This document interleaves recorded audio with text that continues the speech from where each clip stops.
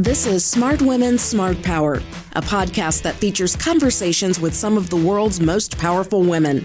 A lot of women, and particularly women of color, are very nervous about putting themselves out there, and it's just reminding young women that they really do have the skills. We feature women who are breaking barriers and shaping the future of foreign policy, national security, international business, and development. I'm Beverly Kirk, the director of the Smart Women, Smart Power initiative at the Center for Strategic and International Studies in Washington. Bonnie Jenkins is an ambassador and the founder of the Women of Color Advancing Peace and Security, or WCAPS.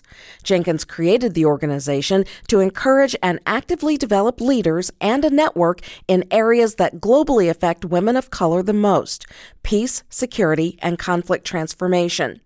Ambassador Jenkins is a non-resident senior fellow at the Brookings Institution, and she's also a visiting scholar at the University of Pennsylvania's School of Nursing and Veterinary Science. In 2009, President Barack Obama nominated Ambassador Jenkins as Special Envoy and Coordinator for Threat Reduction Programs in the Bureau of International Security and Nonproliferation at the State Department. Prior to this, she worked for the Ford Foundation and served as counsel on the 9/11 Commission. Jenkins is a retired Naval Reserve officer and received several awards for her military service. I sat down with Bonnie to discuss her work at WCAPS, her career, and the work she's done on North Korea and Iran. Ambassador Bonnie Jenkins, welcome to the Smart Women, Smart Power podcast. Thank you. I'm happy to be here. Let's start with your background first. You have both a PhD and a law degree, and you served in the military. Tell us a little bit about how you started. Which of these did you do first? And how did it lay the foundation for your career path? Actually, I started in the military. I was always a reservist. I was never active duty military. So I joined, I started out in the Air Force Reserves, and then I switched over to the Navy Reserves because they had a direct commission program that I was very interested in, and it was doing Navy intelligence. So I started that, but soon after that I started doing my education for my law degree. And so I did that. And I also got a joint degree in public administration at the time. And then the PhD was after that. The PhD was after I had gone and worked in government for a while. And then I had decided that it was time to go back to school because I always wanted a PhD. And so how did you meld all of this together to create the career that you created that culminated with you being an ambassador? Well, I think one of the interesting things is that I think all of those different aspects have led to being obviously the person I am, but also has led to me being able to approach issues the way I approach issues.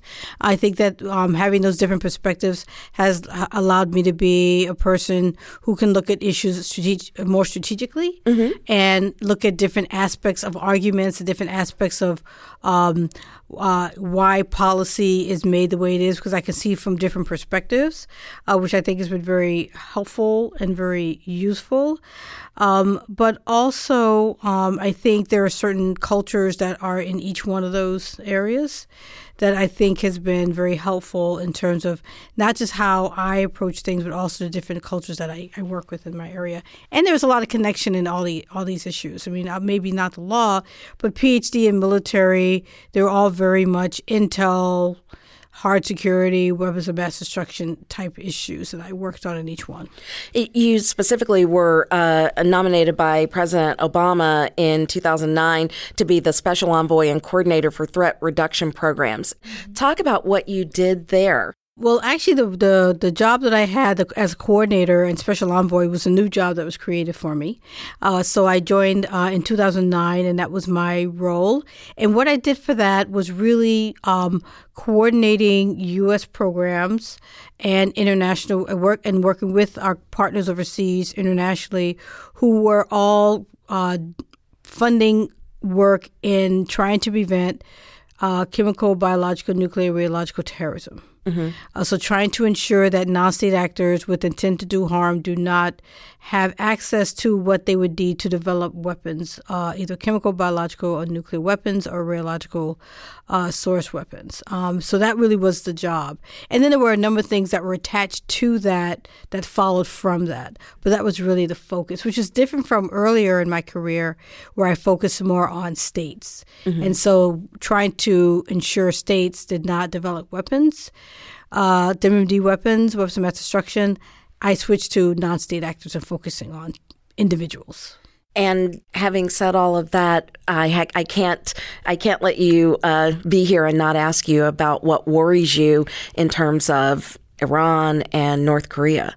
Well, I think with Iran, the interesting thing that worries me is not so much Iran as the fact that we withdrew from an agreement that was really working. The JCPOA. Exactly. And that agreement with Iran and with a number of our European allies, in addition to China and Russia, was to help ensure that Iran does not develop a nuclear weapon. And my concern is that we're not part of that anymore, and it's one that actually is working in terms of what it was set out to do. Mm-hmm. So that's my concern with Iran. And yeah. And North Korea? North Korea, I guess the concern is that we do not waste opportunities to engage them to try to promote ways in which they can get rid of their nuclear weapons and ballistic missiles. I think that we have opportunities now that we have not had before, and so my concern is that we actually take advantage of the opportunities that we have. Mm-hmm. You also worked as counsel on the 9/11 Commission. This was before your work at the State Department, and you've also worked to launch the implementation of the Global Health Security Agenda. That's very different from mm-hmm. the work you just described on countering weapons of mass destruction. Well, the interesting thing is that the 9/11 Commission, which of course was not really traditional weapons of mass destruction defined. It was really focusing on the actors themselves. And I think one of the things that happened with 9/11 was not only recognizing the use of another instrument to destroy the lives of a lot of innocent people, but also the fact that these are individuals who could have gotten their hands on WMD and wondering if they would use them if they could. And so there is that connection of the individuals and the materials and pathogens and chemical precursors that I work on. And theoretically, you want to keep the two separate. And so, a lot of the work that I was doing at State Department under, when I was an ambassador there, was really focusing on, the materials and pathogens and chemical precursors to keep them away from the non-state actors who would get their hands on something. So in a sense, 9/11 was working on the terrorist side, whereas a lot of my background at the State Department after that was working on the WMD side itself. The Global Health Security Agenda, which you mentioned, which was launched in 2014, is an global effort to prevent, detect, and respond to infectious disease threats. So it was actually launched right before Ebola. And the connection there is, in looking at prevent, detect, and respond to infectious disease, there's an aspect of it that is on the intentional side. So it's really looking at infectious disease, whether it's natural, accidental, or intentional. And when you talk about intentional, that brings me in because that's the biosecurity side. Mm-hmm. And that's for people who may want to develop a bioweapon, that could end up, that could be create infectious disease, or it could be, a lot of the people who are involved in dealing with these issues are some of the same people, regardless of whether it's natural, accidental, or intentional. So that's how I got brought into the infectious disease, is through the intentional side of my work. I see. Biosecurity. So that's perhaps the string that pulls the thread through all of the different aspects of your career. Mm-hmm. And now you're working on another project, the Women of Color Advancing Peace, Security, and Conflict Transformation. That's what you started doing when your time at the State Department was over. So talk about this group, why you started it, and what you're hoping it will accomplish.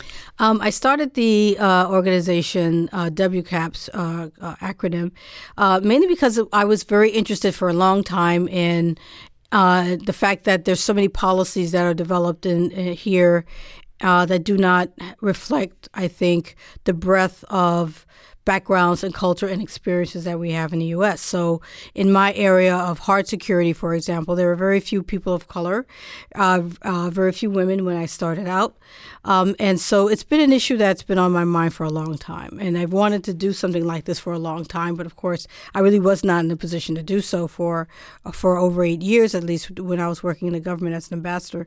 So as soon as I left government, and I took some time off to relax a bit, I started this organization. So it was kind of a passion I've had for a while. It's a 501c3, and it really is trying to do three things. The overall goal, which is to help diversify the foreign policy process, but also looking at issues of peace and security, really looking at how to increase the number of young women, increase interest in young women in these fields, how to highlight mid-career women who are in the field, but you don't get to see very often, and also looking at institutions and what they're doing in terms of sustainability of any kind of diversity, equity, and inclusion efforts, and trying to promote diversity, equity, and inclusion in these institutions.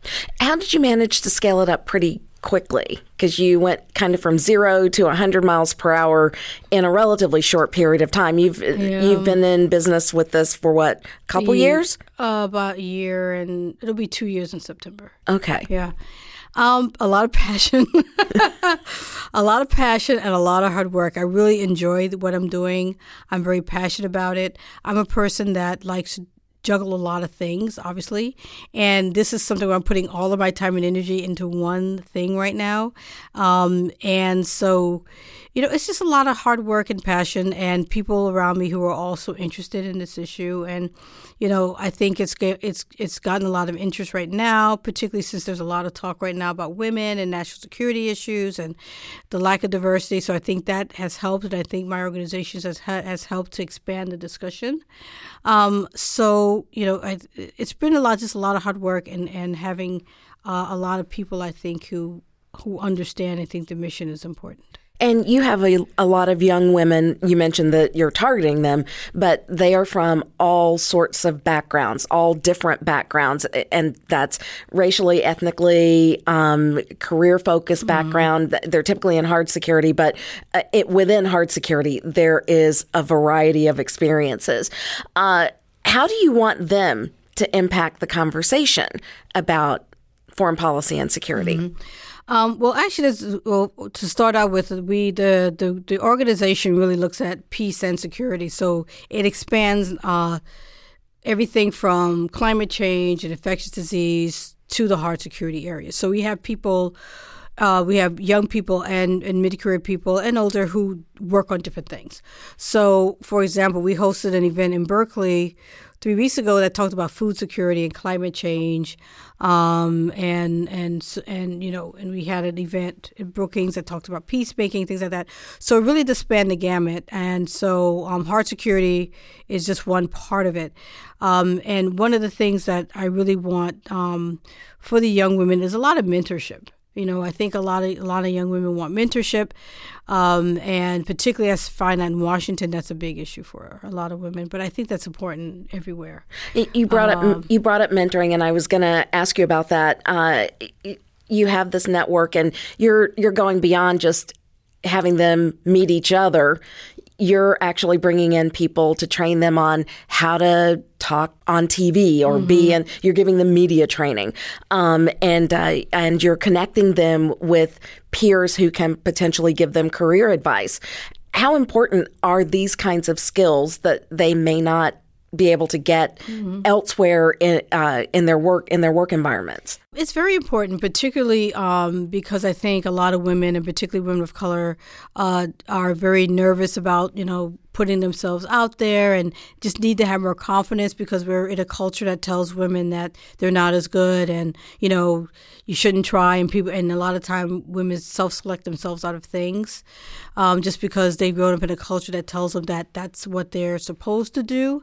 And so I think a lot of them just need encouragement. And a lot of it, and a lot of times they obviously have the ability to do a lot. It's just reminding young women that they they really do have the skills.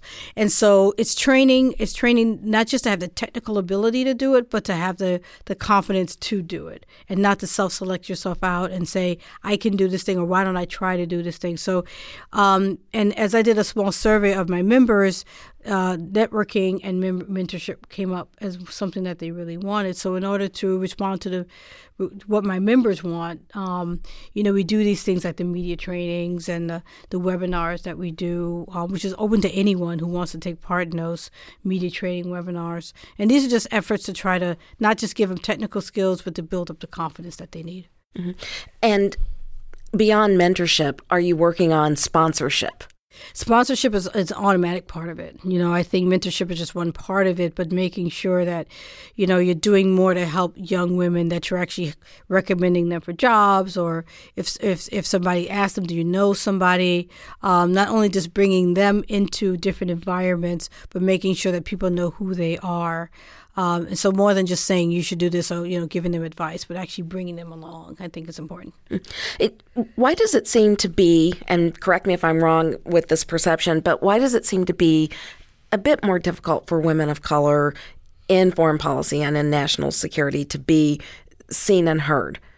It's culture. It's a structural cultural thing. And that's why it's very difficult to try to address, is because there isn't any one thing. It's growing up in a culture, as I said earlier, where the dominant culture has sets certain things as right and wrong, as you should and shouldn't do, and these are things that we grow up with believing and understanding because that's what culture is telling us. So it's not something that is easily separated from our perceptions. You have to actually understand where the cultural cues are coming from. And that's something that everyone is a part of. And so part of the problem is the fact that we are in a culture that says certain things about women, that says certain things about people of color, that says something about if you're not from the dominant. And that could be anything. And so you're constantly fighting against that culture, not only as a woman of color or as a woman, but it's also the dominant culture, which has to understand and recognize what that is. And so in order for things to change, you need both parts to be understanding where the cultural cues are coming from and fighting against that culture. And it is a fight against the culture because it's around us in everything we see and everything we do, and watching television and what we're told as kids and what people are still told now. So it's a constant stop. Where is it coming from? Okay, now I know what I need to do. Have you found any resistance from creating this group and shining a spotlight on the young women that you're working to help and working to put on the center stage and have their voices amplified? Mm-hmm. Have you gotten resistance? I haven't gotten active resistance. I mean, if maybe that's because I know to surround myself with people who are positive, who are going to help me move this forward. But I think if there's resistance, it's more just, like I said, in the culture and, recognizing that, and something that, you just grow up naturally understanding as a person who's different from the dominant, which is you always have to work a little harder, and you just get used to that. So I don't think it's necessarily anything different from what normally exists in terms of trying to do something different from what's normal. And talk about what these young women bring to the table that helps or that benefits this country's foreign policy and its national security policy. Yeah, I think first of all, just having any kind of policy that represents the views of what America is important, but is also will make better policy. Because if you leave out certain groups, you're leaving out perspectives, you're leaving out cultural perspectives. Our policies, our foreign policies, obviously are foreign, so they're going to affect people from other countries. So it might make sense to have people who understand the culture of those countries to actually be part of the decision-making process, because it might actually mean the policies will be better and more successful. We have a lot of policies that have not been successful that we've done overseas, and maybe, I'm not saying it would have certainly been different, but it sure would have helped if you had people who are from that culture actually say, well, maybe this may not work. or maybe you may want to approach it this way. And we don't have those voices.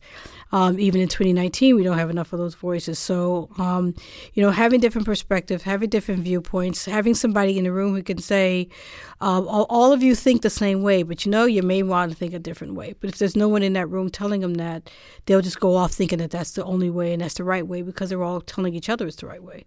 So if you don't have that voice, if you don't have that perspective, you're always missing potential cues. You're missing the fact that it could always be a better policy when somebody can say, no, that might be wrong. So what's next? You established the group. You've got how many members now? About over 300 now. 300 members now. Yeah. What's next? Well, like you said, it's still early, it's still new. So I'm actually now thinking a lot about what do I want to do next. I'm pretty happy with what we've done so far. I want to continue to do the things we're doing, but I do want to... Meaning the webinars, the media training, webinars, the media trainings, things we do, which I call are the passive ways to encourage, which are the Women of the Month or the Young Ambassador of the Month, and looking at the pioneers. And but then there's the podcast, the webinars, the media training, the mentorship programs, the programs that we try to do, just joint programs we do with other organizations, both think tanks or NGOs. So there's just a number of things like that. I love having a website that's full of women of color and allies that, the young girl from, who knows what city and what rural country can turn on the website and see all these women who are doing great things and get encouraged by that. I'm thinking now about how do I want to expand and how do I expand smartly, looking at those parts of the organization that I need to do more. So I'm thinking about that now. And finally, I don't want to let you get away without following up on the young ambassadors, because you're not just focusing on the women who are established in their careers. You're looking at younger women who may actually want to choose a foreign policy, national security career path. Talk about that and the development of allies who may not necessarily be other women of color. Yes, developing. One of the things I'm working on is a fellowship program for young girls. So I'm in the process of thinking through how we want to do that, and continue to bring in young women who may not necessarily know what they want to do with their lives, but to expose them to some of these issues of peace and security that will be affecting them regardless of what they do. Climate change, some of these environmental issues, not just the hard security stuff, is going to be affecting everyone, particularly younger generation, even more so than now. So just exposing them to some of those things are going to be very important. And right now, there are allies, so I haven't had to yet develop them. I think for my first year and a half, it's just seeing the allies who are there. We hold meetings and events where you have a lot of young white men who are there, and that's very encouraging to see that there's an understanding and appreciation for diverse voices.